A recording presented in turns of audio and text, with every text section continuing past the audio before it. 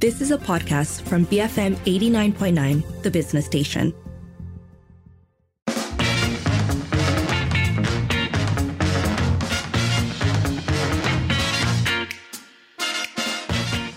It is 5:47. It is time for Trending Today, where the question is it time to do away with VIP treatment for ministers? Now, to be clear, this is their own fault because there have been these pictures of the Prime Minister, Anwar Ibrahim, frankly, stylishly walking down the streets of New York while attending the 78th United Nations General Assembly. And they've really gone viral for a number of reasons, I think. Firstly, it's a good photo. It's really well framed. It's like a classic street style shot, which is amusing when you consider the sun is out, the jacket's sort of flying in the wind. Yeah, very cool photo. Men in suits, yeah. So it's gone viral. But the other part of it is that I think for a lot of us here, there's a certain novelty to seeing the most powerful man in the country just walking on the street without, I mean, they are bodyguards, you can tell that they're there, but, without the kind of fanfare that would typically accompany him here. I mean, nobody's holding an umbrella over his head. Nobody is sort of rushing ahead, telling everybody, he's coming. It's just sort of a very casual shot. And so Ui Beng Chiang responded to the pictures with a post pointing out that it was very refreshing to see government ministers moving around New York City like ordinary people. They were jogging, getting their own coffee, imagine, and crossing the street like ordinary mortals. And so he went on to say that there should be no VIP treatment for ministers in Malaysia, since in NYC, everyone has to do everything themselves. Or maybe the other way of looking at it is that everyone can do everything themselves. Actually, the getting their own coffee really got to me, right? Because I can't remember the last time I attended an event with a minister, a deputy minister, where the person got up and got their own drink. Because, you're always seeing people flurrying around, bringing their food to them. So it's actually a good question. Do we really need this sort of fanfare around our politicians and our VIPs, frankly? So some folks are saying that it has a lot to do with the relationship that our politicians have to the people, or that people have to the politicians, really, because Selfie says all the privileges of the elite class, ministers, it's only up to the national border. Overseas, you carry a title, no one knows you, including overseas Malaysians. I'm a datuk, I'm an elite, nobody cares. Hasman says, right, when they return to Malaysia, even the umbrella has to be held by other people. Heather says because political culture in Malaysia makes the rakyat the servant. And Chin Chow says it's just a job. Malaysians love to glorify people. We should stop normalizing this. That said, there are people pushing back, defending the minister, saying, look, that's the style there in New York. You need to take a picture like that to put onto your social media to look cool and stylish. Meanwhile, Kap Peta says, they're unknown there. Here people know them, and so they're more vulnerable to attacks, different situations, different places. Nick, meanwhile, says, maybe the ministers didn't ask for special treatment. It's the people who work for the Mantri that insist on the special layanan. Yeah, and that may be true. You can, however, stop it. I mean, if after a while you notice that you haven't gotten your own coffee in like 20 years, maybe at some point you can say, oh, I would like to stand up and take a walk. But I think to the point about they are unknown there, that got us thinking. So, of course, the argument has always been that if our ministers did, in fact, have to go around the country and the city like regular folks, that our roads would have no potholes, that our trains would come on time, that the stations would not leak, that all these things would be magically solved. And the truth is, in other countries, I'm not saying it's common, but it's also not uncommon for politicians, for city mayors, for prime ministers, in fact, to take public transport and to do so with the belief that they're not going to get attacked. I hear you on the point about security, but also, actually, regardless, the Prime Minister had bodyguards. If you look at the photo, you can tell who they are. And also, I don't know that I expect them regularly to walk the streets of KL, but surely if you're getting, for instance, from one part of a small area to another, you could walk.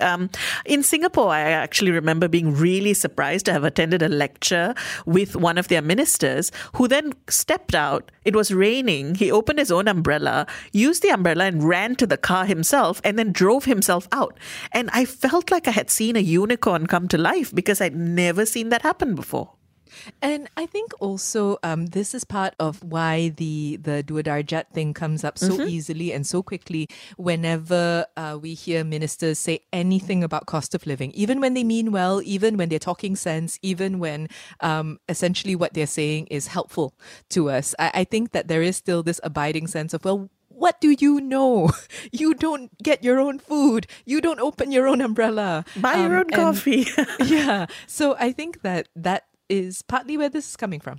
Let us know. Did you see the photos of our Prime Minister strolling the streets of New York, him and other government officials, which has opened up questions around, well, why can't they maybe get less of that VIP treatment back home as well?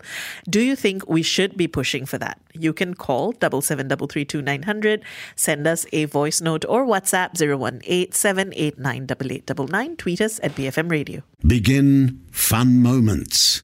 BFM 89.9, the business station. It is just coming up to 5:55. You're listening to the evening edition with Sharmila and Lynn. And on Trending Today, we've been talking about a picture of our Prime Minister walking the streets of New York, which has opened up questions around why don't they do this casual public appearance, walking around, getting their own stuff thing back home?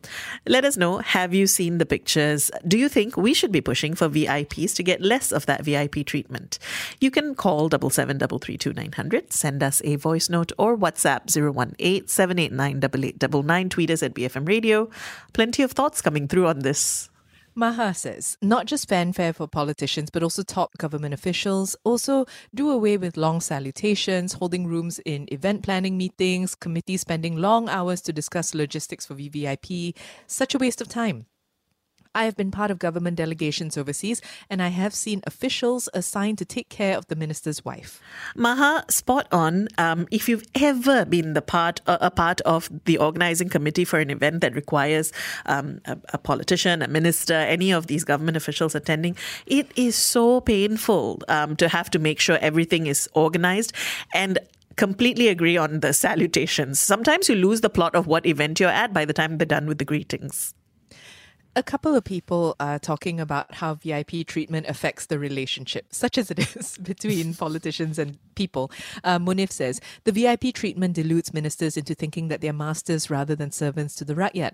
A nation will persist without ministers. It cannot without its people. I would consider otherwise if they were at least good at their jobs, but to our detriment, our divisiveness is also courtesy of them. So VIP what? Save such treatment for our elderly and disabled instead. Lok also says, yes, stop it makes them arrogant. Yeah, so, there is a line, right, between what is logical and practical in terms of safety and perhaps getting them somewhere important on time and so on, and between it just seeming like we think they deserve better treatment than the rest of us. And I do feel like it can seem like often we've now verged into the second area. We have this from Winston, who says, if you watch Borgen, which is on Netflix, their prime minister rides a bicycle. Now, this is a Danish show. Mm-hmm. And the thing about the Nordic people is that there is famously this egalitarian approach to the power distance. I was listening to a podcast recently about the Icelandic prime minister who, did you know Sharmila wrote a crime novel? I did not. It's called Reykjavik. Fiction.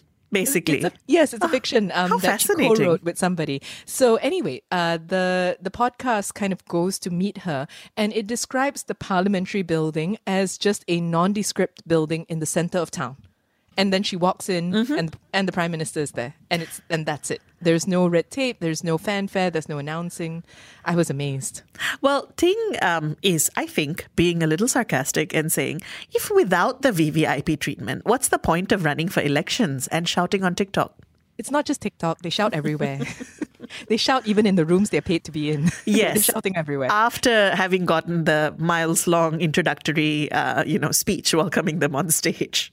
Shariza, though, is pointing the finger back at us, saying, let's be honest, Malaysians will always have kissers of the behind on every tier. Someone will always try to be nice to them. So I've heard this before, that it's just part of our culture, that perhaps this is just something that we've gotten used to doing. And you do see it in workplaces even, right? Sometimes this notion that some people get treated better than others. But I don't think we should stand for it anywhere, to be honest.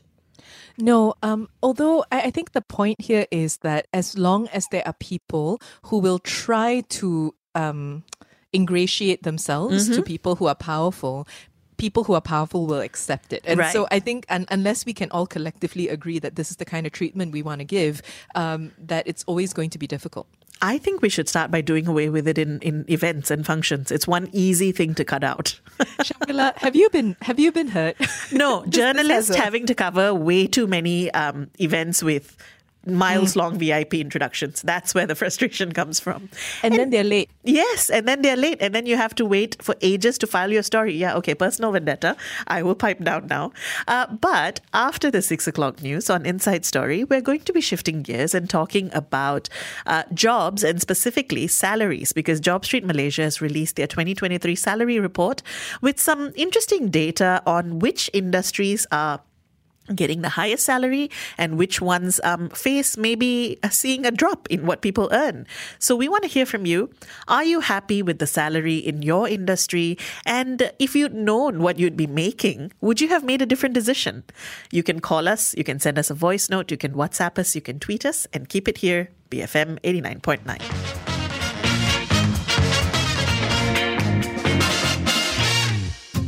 You have been listening to a podcast from BFM 89.9, the business station. For more stories of the same kind, download the BFM app.